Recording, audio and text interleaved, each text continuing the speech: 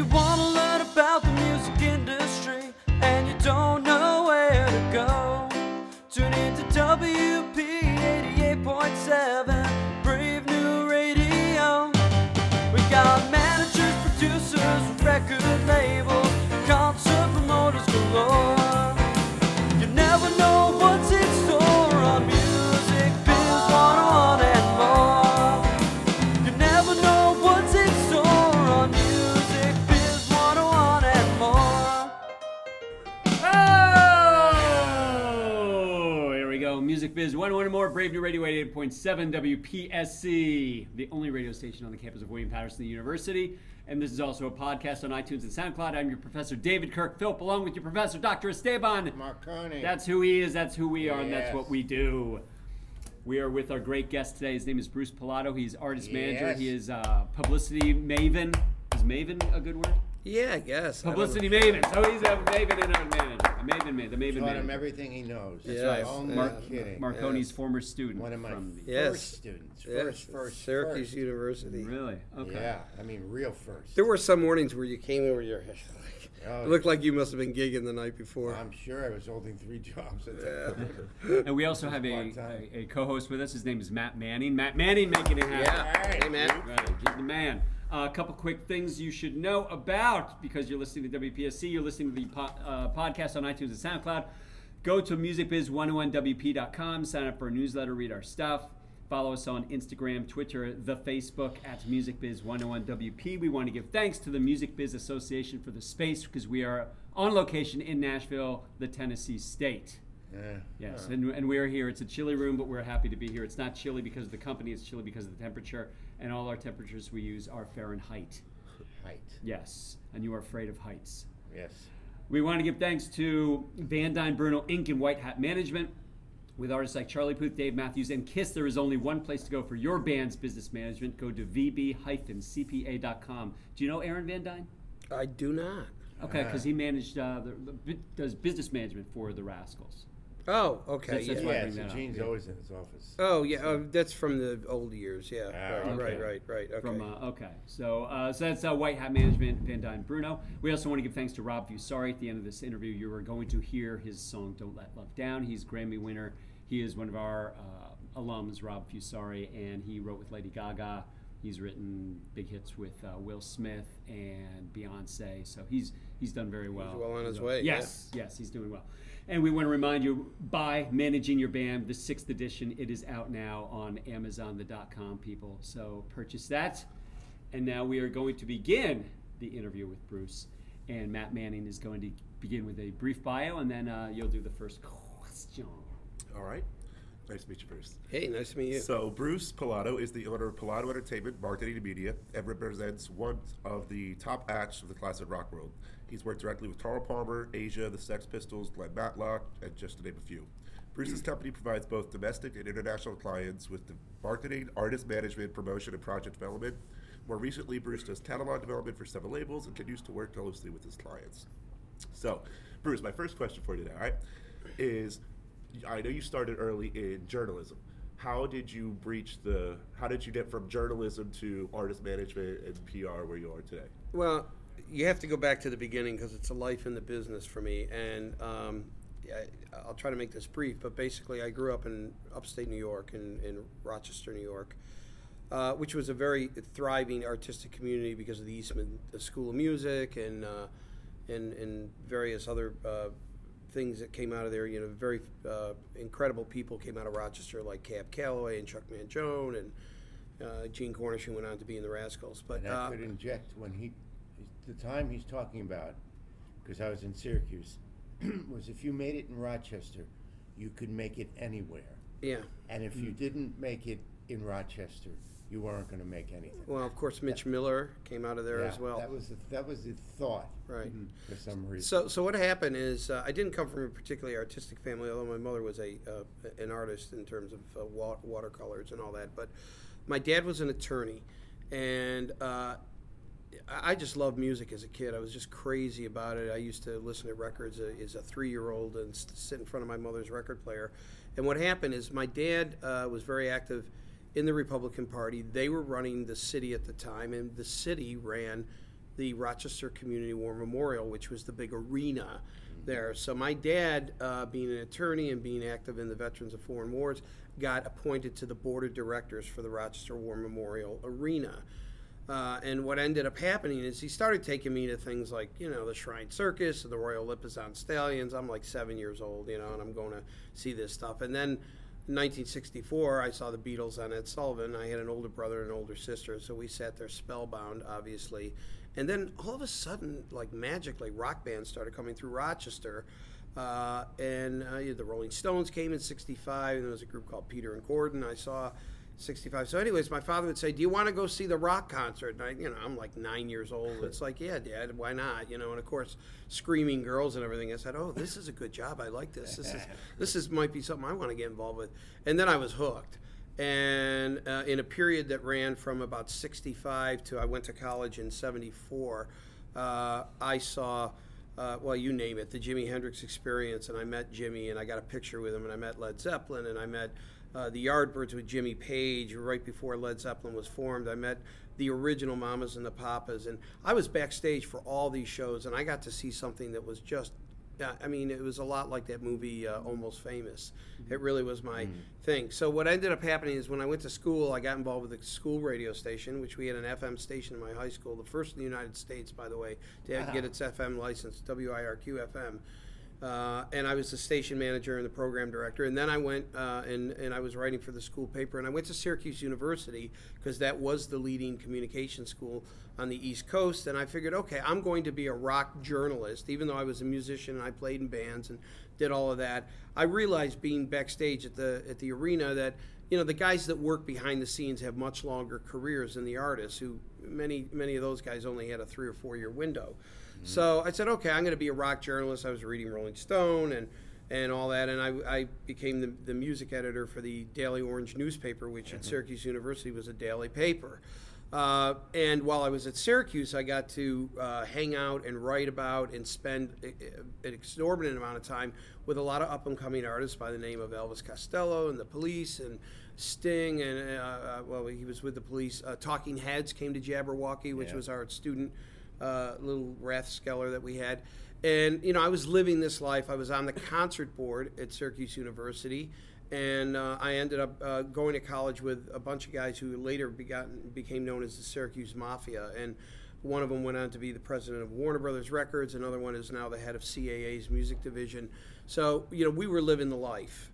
And we had teachers like Mr. Marconi or Professor Marconi, we used to refer to him, and several others. And in my years at Syracuse, I had Todd Rundgren, I had Frank Zappa, I had Captain Beefheart, I had I think Clive Davis came up one year. Yeah, it did. Yeah. So these were the guys that came and talked to us, and it was one of the earliest schools to have a music industry curriculum, not a degree at that point, but it was a curriculum. So anyways, okay, so then what ended up happening is I went to, got out of Syracuse, and I said, I'm just going to go to New York and L.A. and be an A&R guy for a record company, or I'm going to write for Rolling Stone, or I'm just going to live this life, and I'm going to do it in a big city, because I can't do it in Rochester. But I needed some money, and I had to, kind of get things going. So I was offered a job with the Gannett Company, which is a big newspaper chain, which at the time was based in Rochester, then moved to Arlington, Virginia. And I went there and I started working for the local paper. And I said, well, I'm just going to do this for a year or two and then I'll leave. And of course I got married and we had a kid and now I'm buying a house and here I am 24 years old and I got all this responsibility strapped. But I was still doing the music journalism for all these magazines around the country. And what I realized, and this is the essence of this very long story, is that Rochester was a great place to live if you wanted to be in the music industry, but not necessarily, on the front lines. What it was one of the leading test markets for tours. The big tours would never open in New York City. They did not want Madison Square Garden to be the first show. So they would play Syracuse, Buffalo, Rochester, Albany, Ithaca, Glen Falls, all right, all that. So, I get hip to this very early on in my life, and I said, wow, Peter Gabriel's opening his tour here, and he's rehearsing here for 3 days. Oh, and Bruce Springsteen's opening his tour in Buffalo. He's rehearsing there for 2 days. And I'm writing for national magazines on the East and West Coast, and I get an interview, and I get these guys before they hit New York City. And that's what propelled my journalism career. And, of course, I caught a break because I was trying to get into USA Today. I was writing for other Gannett papers, but USA Today had just launched a couple years earlier, and now it's I don't know, it's mid '80s, and I was really trying to get in there, and now we've got people that we use from New York and LA, and just by fluke, I was writing for a recording magazine called Mix, and it happened to be a favorite magazine of George Harrison, and I never interviewed any of the Beatles. And he was coming out with his big comeback album, which was Cloud 9. It was the first time he'd done anything in 8 years after Lennon had been shot. And I requested an interview with him, and it turns out that he was reading my stuff in Mix Magazine, and he liked the way I wrote. And he said, "Oh, I'll do that guy," right? So I then went to USA Today and said, "Look, I'm getting a George Harrison interview. He's only doing 5 interviews, or 6 or whatever it was." And I said, I can get you a George Harrison. "Oh, well, we want to have it. A Beatle, first time he's talked since Lennon, blah, blah, blah." I said, "Yeah, but it's got to be the cover." And, I'd never written for them. And they said, "What?" And I said, "Yeah, if you want it, it's the cover. That's the deal." And they said, "Okay, you got the cover." So my first story in USA Today was the cover story. Of course, I'm Italian. My name ends in a vowel, so I used that leverage to, to get what I needed. And from that, it was clear sailing, because once you had done a Beatle, at that point, it was. And I was writing for a lot of magazines, and I did that for many years, and then made the transition to other areas in the industry. But then, how did you get into management? Which was I got to answer the original question. Okay, so then what happened is the 80s came around, and all this was going on, and there was this invention called the compact disc. Okay, and up to that point, we'd all been playing these big black things called vinyl records. Okay, and I was a massive record collector, and of course, my dad, being an attorney, would take me to these estate sales, and there'd be like, some guy would have 200 records that we could buy for $50, and I just built up this massive collection. Of course, as a journalist, I was getting everything sent to me. But what was interesting is that I also kept all the promotional materials that were sent, the bios and the photos. And I lived in upstate New York. I had a big house, and I amassed a massive collection of rock publicity stuff and all music, not just rock. And so what ended up happening is record companies started calling me up and saying, "We're doing the Village People compilation, from vinyl. We're going to CD now, and we need a picture of the second lineup of the Village People where the Indian changed. Do you by any chance have that photo?" And I said, "Yeah, I got everything." So they started hiring me for my archives, and they said, "Well, could you write the liner notes?" And I started writing liner notes, and then it was like, "Could you help us pick the tracks out, because you really know music?" And I started working for Rhino and Warner Brothers and Universal and all these companies, and I was helping them with these box sets, these CD box sets, which was a big thing when CDs first started coming out. And of course, I had to work with the artists. And I had amassed a huge collection of taped interviews through my journalism years, so I could do everything, liner notes, everything. And what ended up happening is one of the first bands I started working with was Emerson, Lake and Palmer in the early 90s. And I hit it off with Greg Lake.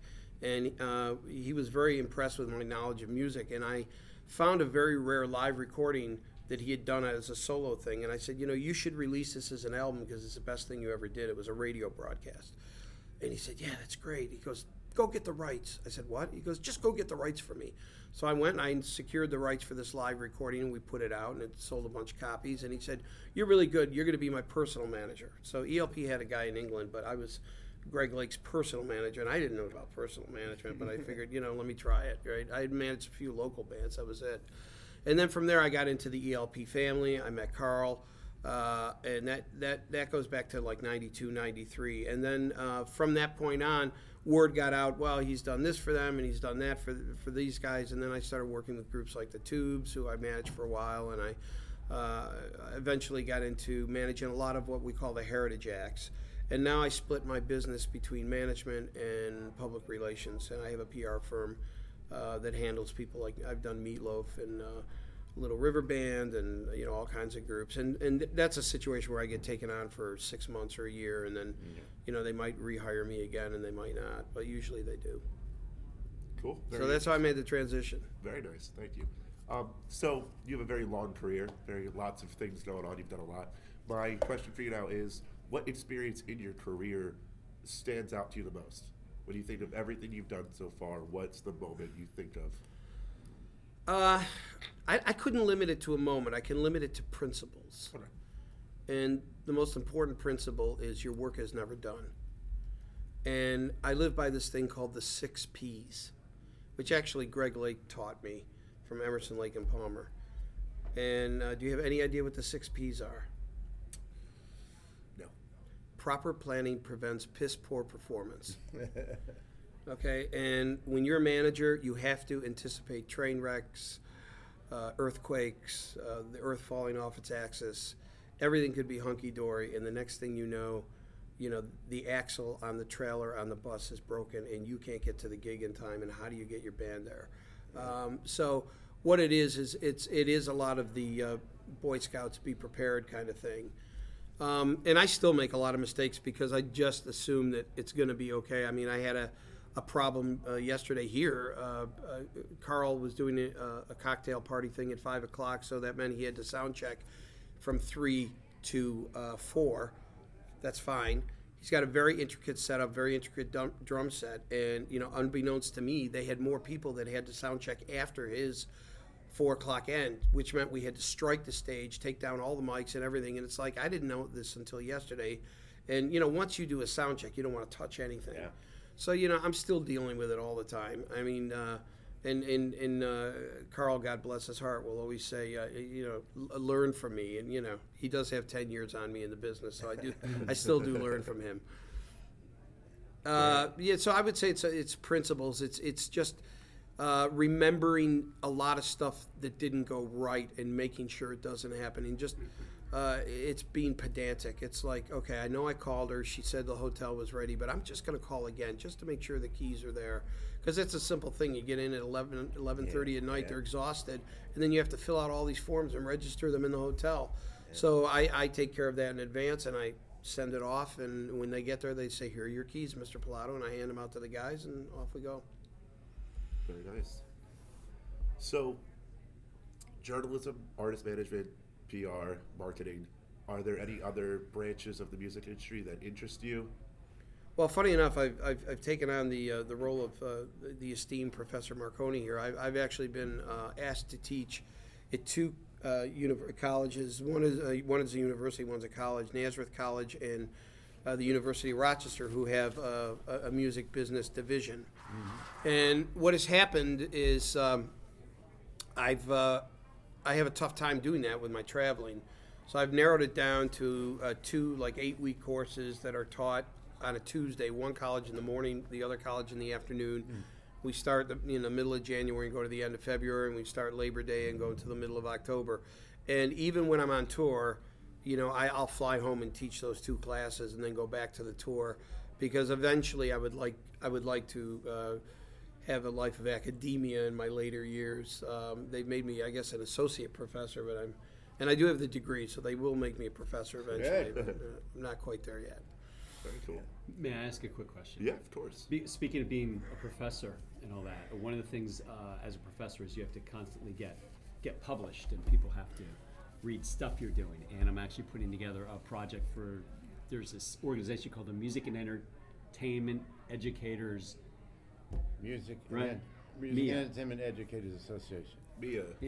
Industry MIA. Anyway, there's a big association for people like us. MEIEA.org. You should check it out. Yes, and we actually had the president of it, John Simpson, here yesterday. Yeah. John managed Mary Chapin Carpenter and started Sound Exchange. Yeah. Started Sound Exchange. Wow. Yeah, really good guy. And so anyway, there's a question that I'm asking lots of managers, because it's the exact same question of everybody. I'm very curious what your answer is. The question is, what is the single most important aspect of the music industry an artist manager needs to understand? The one thing that you think every manager needs to understand. It is constantly changing, and it is constantly the same. It's always the same, but it's always changing every day. So there are core principles that never change, and that's really for any business, okay? But the technology has changed everything. And the most important thing probably in the last 20 years is that the live performance is king now, not the record. An artist's life used to revolve around the release of a new album. Everything was based around that. That was the sun, and everything else were little planets that went around. Mm-hmm. Now the sun is the tour. okay? And what ends up happening is Madonna will announce her, Rebel Heart tour, okay, not her Rebel Heart album. The Rebel Heart album is just a byproduct because there's no money in records anymore, very little. And the other thing is you have to be very innovative in terms of creating alternative revenue streams for your artist, okay? Because quite frankly, they're like anybody else. They got a lot of bills to pay. And artists used to have the luxury of having an album that was in the top 10, and they could say, well, I got royalty checks coming in every month. I don't have to tour for 2 years. Well, that's over. I mean, that's why people like Clapton are still touring. So I think what you have to do is, we've come up with products that we sell. In Carl's case, we came up with a Carl Palmer symbol, which is a little 10-inch splash symbol that we sell at the shows, and he signs them. And people don't buy them to play them; they buy them to put them on their wall. But there's a very healthy profit in a product like that. So, I'm always looking at other revenue streams. I'm always looking at how technology can take the artist to another level. And I deal with a lot of legendary guys and classic guys who are still old school. And it's, I got artists that still don't do email, I'll be honest with you. But or do it in a very limited capacity. So, it's always changing, but it's always the same. That's great. That's very interesting. Good answer. Yeah. Okay. So, do you have any suggestions for any young artist managers trying to find their way into the industry? Two things. I grew up in the 60s and 70s, and that was the age of specialization. If you were going to be a lawyer, you were going to be a patent lawyer or a divorce lawyer. If you were going to be a doctor, you were just going to be, a foot surgeon or whatever. In the music industry, that doesn't work. You really have to be a master of all trades, not a jack of all trades, a master of all trades. I've got all the work I can handle. I'm turning down work because I have experience in publicity, I have experience in media, I have experience in tour management, I have experience in deal making, I have experience in a lot of areas. It didn't happen overnight. I mean, this is a 40-year career for me. But being where I was in upstate New York, I had to work for promoters and work for publicists and deal with journalism and just do a lot of different things. And what I found, and I worked in advertising for many years because I couldn't quite make enough money to feed a family of 5. I had 3 kids. So I worked, in advertising as well. And now it's all kind of ancestral. It's all kind of interbred now. I use my advertising skills with, in the terms of how I market an artist. I use my publicity skills and how I get them out there and brand them. So, the idea is to try to absorb as much from as many different areas of the business as you can. And obviously, if I had to pick one job, it would be, being a manager. But being a manager involves all these jobs. So I don't know if I answered your question. No, that's great. That's What's fantastic, interesting, yeah. I spoke last week with your friend Dave Laurie. Yes. Do you know Dave? I've met Dave, yes. Okay. I don't know him very well, but I know who he is. Yeah. We had this similar discussion, and he basically said exactly what you said. He's done so many different jobs in the industry, and the more things that you've done as an artist manager, you can bring that much more because you can put yourself in the shoes of other people. So you can tell, for the publicity person, they have to have this done by this time on this date, and you can call the label and say, did she do it? And know the person hasn't done it, and know that you have to start lighting a fire under somebody's belly to make sure these things happen. Because the only way you can do that is because you know that they're supposed to do it. Because I mean, if you look at like the guy who's the manager for the Who now, he started out as a roadie, and I mean, and he's a fierce deal maker. I mean, so he didn't learn that overnight. You learn from failure. That's all I can tell you, and you have to fail a lot of times. I'm still failing at things I do, but what do they say? You've got to try. If you don't try things, you're never gonna. What I try to do is I look at the upside and the downside of things. Okay, if I say to myself, do we want to give up 2 days of the tour and come to the Music Business Association conference? I got to look at the upside of it and the downside of it, and there is a downside. You're losing 2 nights of revenue. I had to pay for the band's hotels for 2 nights here. I had to pay, so there was expense involved. When you say meaning you? Well, your company, no, the or? tour. Okay. We had to figure that into the budget of the Okay. tour. Okay, I mean, we could have picked up even a small paying gig somewhere, that at least covered all the hotels and transportation. But, when you're at something like this, you can't do that. So. You got to look at the upside and the downside of things, and you got to find the balance, because sometimes you have to do things that don't make money, and you have to do things that lose money.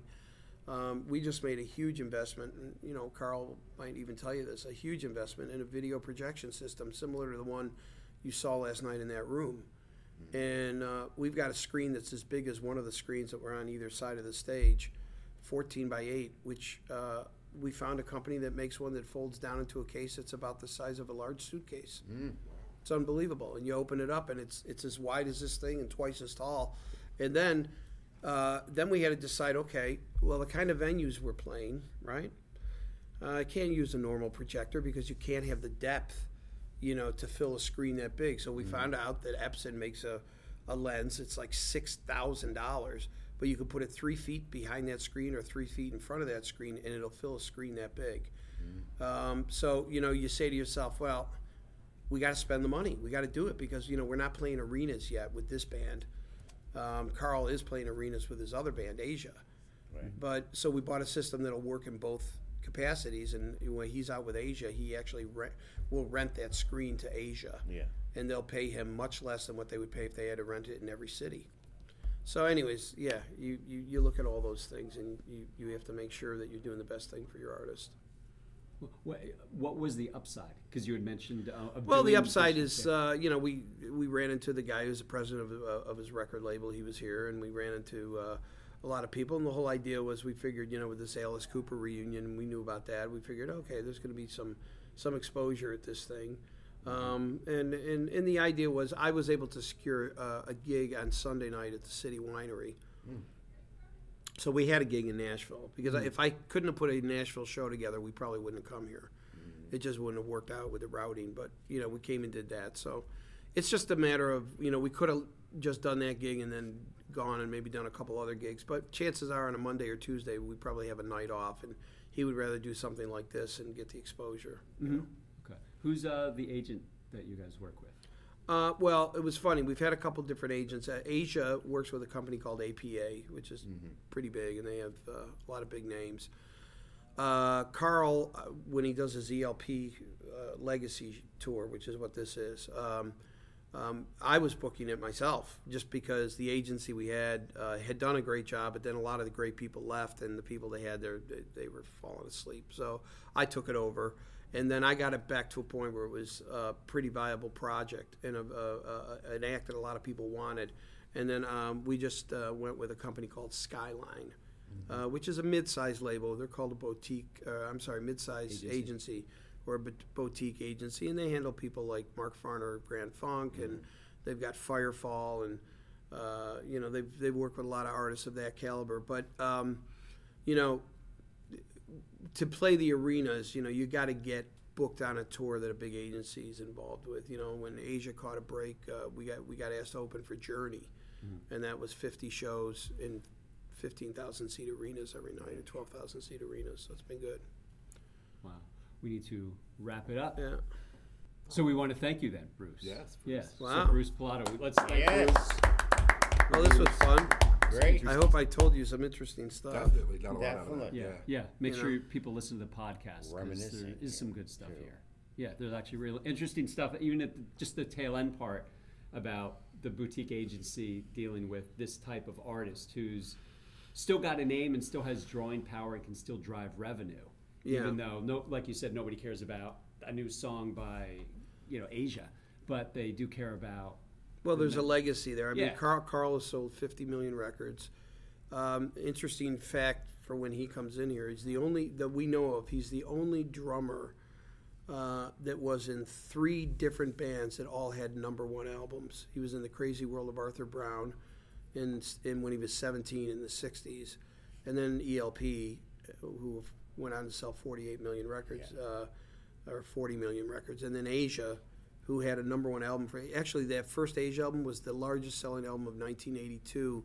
Thank God Michael Jackson didn't make a record that year. So, that's the story. But it's been great. Thank you for having me, and I'll be bringing Carl down here, and we can rock and roll. Part 2 of this, that's right. Is this Well, we is have to this finish- where I we're can not done. listen to the? Can I listen to the podcast? Will it be on again? Yes, you will. We have to we have to close this out. We Oh, have I'm to finish sorry. the closing. Yeah, I'm sorry. Bruce, Yeah. how could you do this? Bruce Pilato, everybody. So Bruce Pilato one more time. Very good. Matt Manning, thank you, Matt Manning, very much. Really Yes. appreciate that. Dr. Esteban Marconi, thank you very Yes, much. and my co-host. Yes, and I'm your co-host, Professor David Philp. We want to thank you for listening. Make sure you are listening to the podcast, where you can find it on SoundCloud and iTunes. And at the end of every show, besides coming up with some goo, we don't say hello. We don't say hello. We say adios. I can't remember when you looked at me and cried, said something broke inside of